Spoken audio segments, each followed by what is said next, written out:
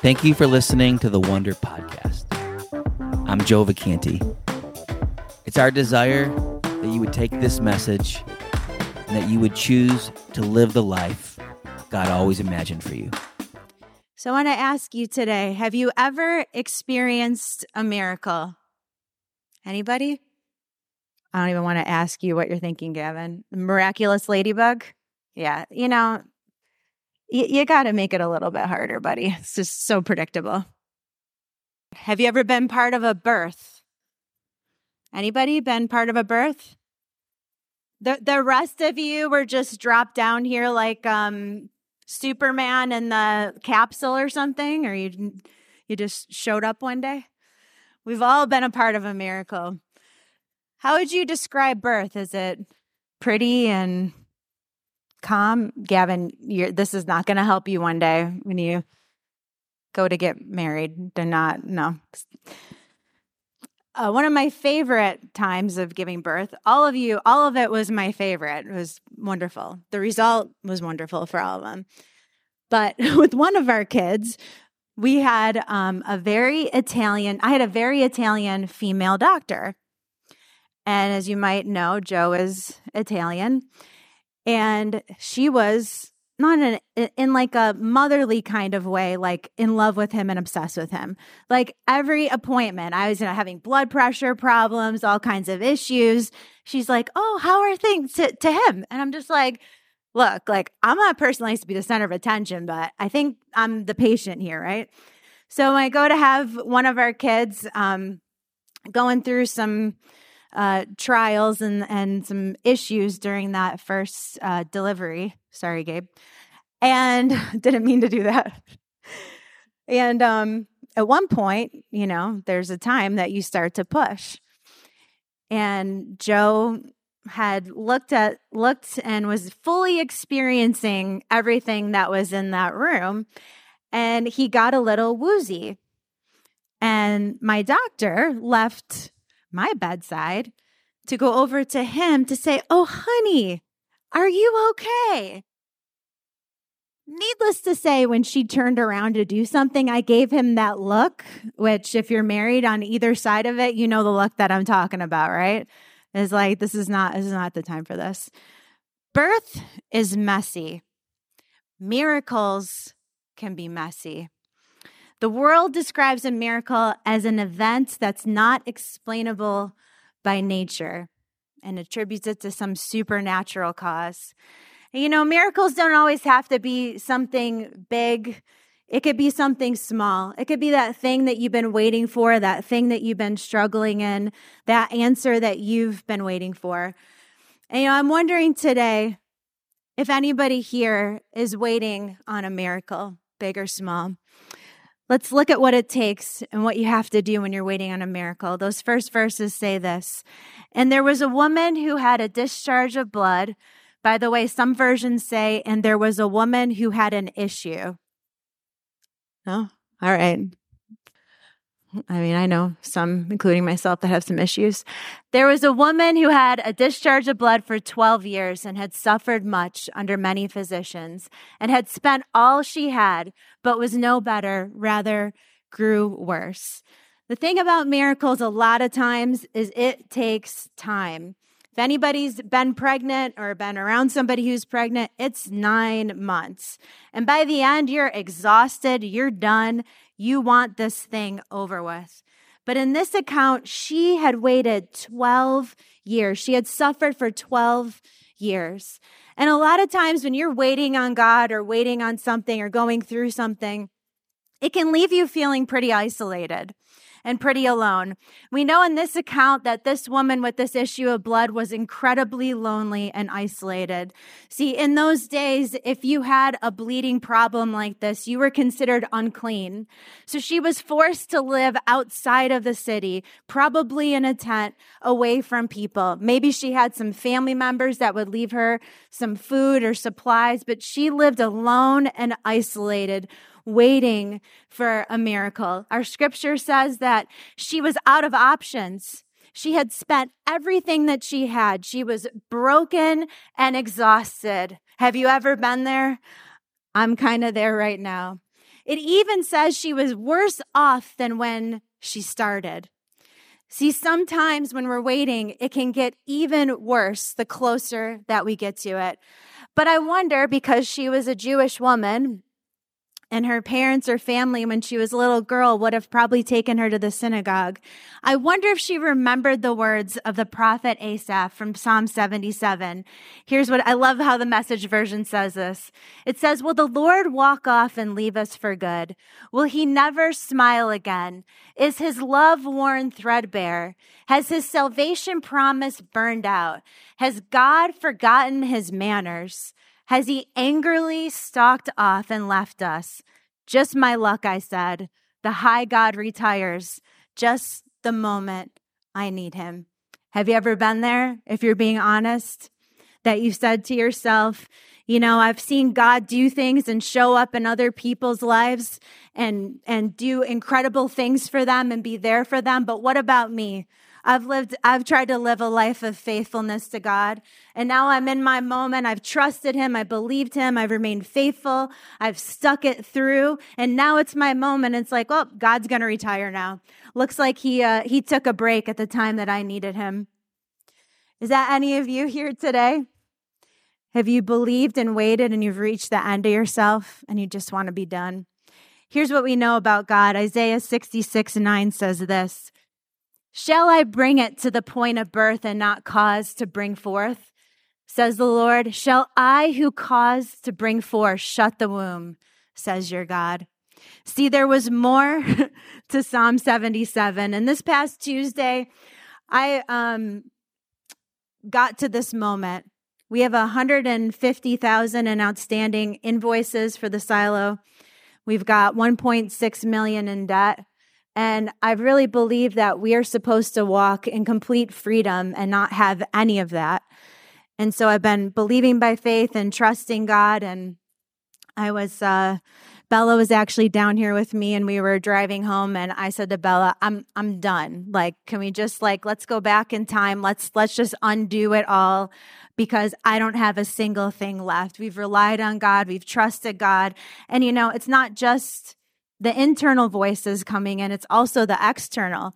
You know, when you have invoices due, contractors start, if you've ever been in that position, which really in my life, I've never been in this type of position where you don't even want to look at your phone when it rings. It makes your stomach turn and it makes you sick. And it's like, God, it just starts to come up against you. And then the annoying thing was God already gave me these verses to speak on. So I'm like, well, that's great. And I remember when I told Joe about he's like, what scripture are you using? And I told him, he's like, that's kind of gross. And I'm like, I know. And our lives are kind of gross. Like, it's gross. It's messy right now. It's uncomfortable. And sometimes that's where we find ourselves. So Wednesday morning, I woke up and I thought about the woman from this story. I thought, what was it about year 12 and the next day? What was it that made her push on? Could I wake up on my Wednesday and push on for what God was going to do? See, there was more to Psalm 77. It says this, once again, I'll go over what God has done. Lay out on the table the ancient wonders. I'll ponder all the things you've accomplished. Give a long, loving look at your acts. Oh God, your way is holy. No God is great like our God. You're the God who makes things happen. You showed everyone what you can do. You pulled your people out of the worst kind of trouble, rescued the children of Jacob and Joseph. See, as an Israelite woman, this bleeding woman had miracles as a part of her heritage. Maybe she remembered Abraham, who was the father of their nation, and the promise God made in his old age and in his wife's old age, way past the childbirthing age, that God would make them into a great nation. When the world and everybody looked at them and said, you're crazy. Here's what Hebrews 11 says about Abraham's wife, Sarah. It says, by faith, Sarah herself received power to conceive, even when she was past the age, since she considered him faithful who had promised. What went through this woman's mind? What went through Sarah's mind in those moments? What's going through your mind in your moments of desperation? Is there an and? Is there, God, have you retired? But no, and I will remember. Our verses say this. It says, she heard the reports about Jesus, and she could have heard the reports about God, come to church, sung the song about God, had somebody speak an encouraging word to her and just go, yeah, but look back at those last 12 years. He hasn't done it. I'm giving up. I'm throwing in the towel. But it says she heard the reports about Jesus and came up behind him in the crowd, touched his garment, and immediately she was healed. See, on 12 years and a day, she had to let go of her past disappointments, and they were plenty. And she had to prepare to face everybody's look of disgust on her. See, if you touched a woman that had this type of an issue, you were considered unclean too. And you would be the object of ridicule, and you'd have to go do a bunch of things and be separated and isolated. Nobody wanted to even touch her. She had to step out in faith after all she had been through. Prepare to hear words of doubt, her own doubt with every step she took, experience the shame and humiliation, and just go, here I am in all of my mess on display for everyone to see, exposed and vulnerable. See, just like childbirth, the delivery room table is a place of extreme exposure and vulnerability. I used to be a labor and delivery nurse. I don't know if you know that.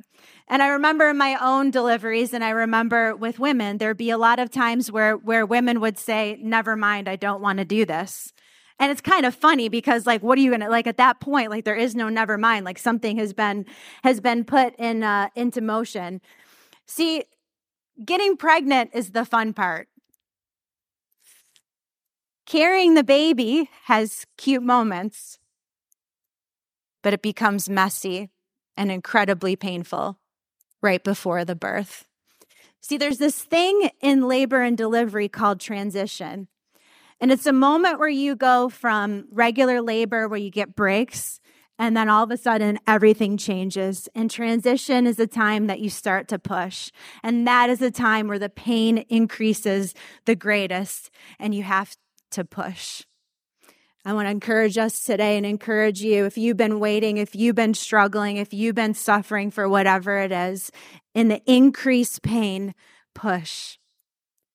It's the same with our dreams, big or small. It's the same with our faith walk. Maybe you've been trying to be faithful and reading your Bible and getting close to God, and you don't feel anything. You don't feel like anything has changed. You know, the enemy doesn't take it lightly when you pick up God's word. He knows that it's life. So he's going to do everything to distract your mind, to confuse you, to discourage you. Push. Same with our unanswered prayers that we've been praying. When it starts to become uncomfortable and vulnerable, and the voices of other people, and people are looking at you like, that's disgusting. Your faith disgusts me. Push. We question, we doubt, we wish we could get out of it. And one of the saddest things is so many people give up just before the moment of birth, and they take the easy way out. She had tried everything, but she needed to get up one more time and believe. What's your and? If it hurts, push. It says she touched his garment and was healed. What I know is one touch from heaven changes everything. It says when she touched the hem of his robe or the tassel of his robe, power left him. One touch from heaven, one moment in his presence. Everything can flip in a single moment. It says she was physically healed, but so much more happens. Look at what happens next. It says, and he looked around to see who had done it. But the woman, knowing what happened to her, came in fear and trembling and fell down before him and told him the truth. And he said to her, daughter, your faith has made you well. Her faith. What I love about this, it says Jesus looked to see. Those are two very different words. See, he used his eyesight to search the crowd, but he was looking to see something. And that word for see means to discern, to understand the essence of it. He saw what she was made out of in that entire crowd of people. And then she goes from being a woman with an issue to being called daughter. See, Jesus was looking for divine DNA. And faith is divine DNA. How do I know that? We just sang about it. Faithful you are and faithful you've been. You never fail to complete what you start. See, our God is a God who is faith-filled. He will never let us down. He can always be counted on. And Jesus in that crowd of Pharisees and that crowd of looky-loos who just wanted to see the exciting thing that was happening, and in the crowd of so many people pushing through to just take something from him, she came and brought him her faith. And he looked across that whole crowd and he saw her. It's the same as today. So many people are coming around things that God is doing, or maybe coming around you in your moments of faith and breakthrough and miracles because they just want to see what's up with that. Or they want to bring something religious to it and try to explain it away. I believe he's looking for that same kind of faith today. 2 Chronicles says this, "For the eyes of the Lord run to and fro throughout the whole earth to give strong support to those whose heart is blameless towards him." Anybody want the strong support of God in their lives? Anybody want God to look at you among the crowd and see your faith? And it's funny because he's only looking for a tiny bit. He says faith like a mustard seed with a little bit of something pure and divine like. God can move mountains in your lives. He can move mountains in your family. He can move mountains in our city, and he can move mountains in the world.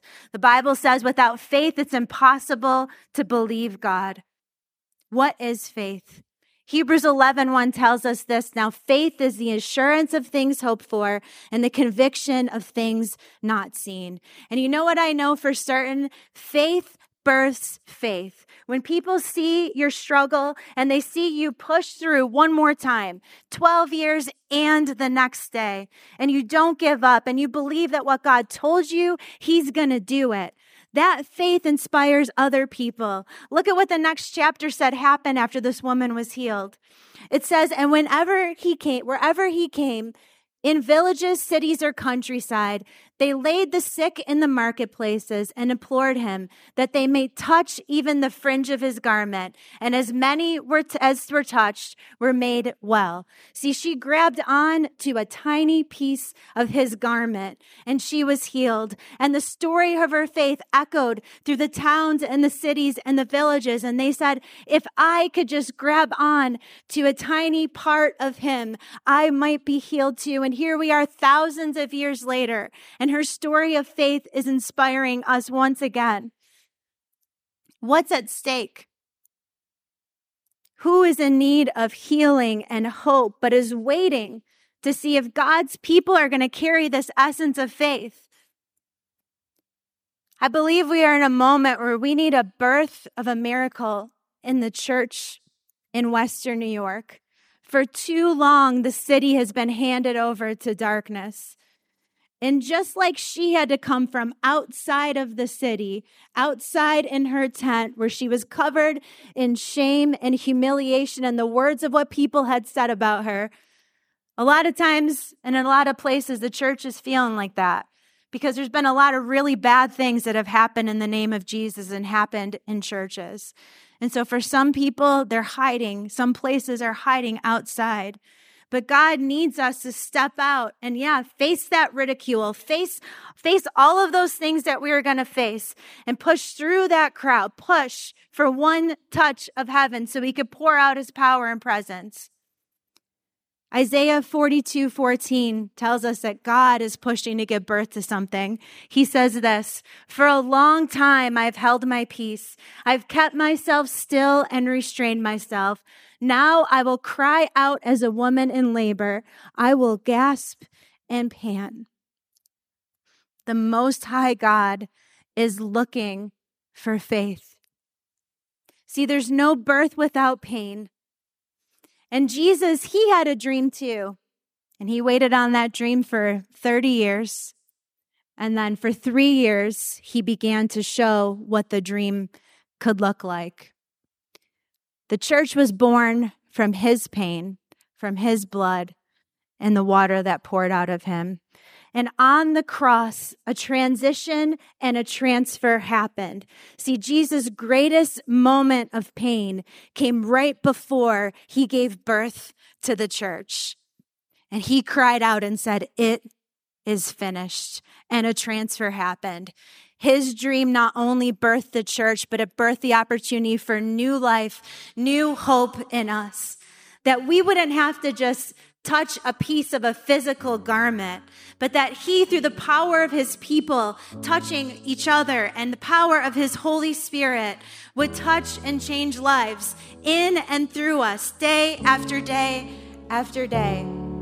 See, miracles were in the Israelites' heritage, but resurrection is in ours as the church. Miracles were in their heritage, but resurrection is in ours. So whatever that is in you that you've allowed to die, whatever that you have given up on, would you stand today and say, 12 years and a day, because what my God said he will do. And it might be painful and it might be messy and people might laugh at me, but I don't care. There's too much at stake. You see, the word for church, and Jesus was the first person to speak the word church when he said to Peter, "On this rock I will build my church, and the gates of hell will not prevail against it." It means ecclesia, which means to be called out. Will we be brave today and push past the crowds? Will you grab on to just one touch of heaven and take a step of faith? I want to tell you something. If a baby isn't born, it dies. When it's time for a birth, if that transition isn't endured and the woman doesn't push, the baby dies. What dreams, what life, what hope, what people are on the other side of your hand and your willingness to push through. Thanks to all who give to Wonder Church. Your sacrifice makes this podcast possible. Thanks for listening, and live your life in such a way that'll make the world wonder there must be more.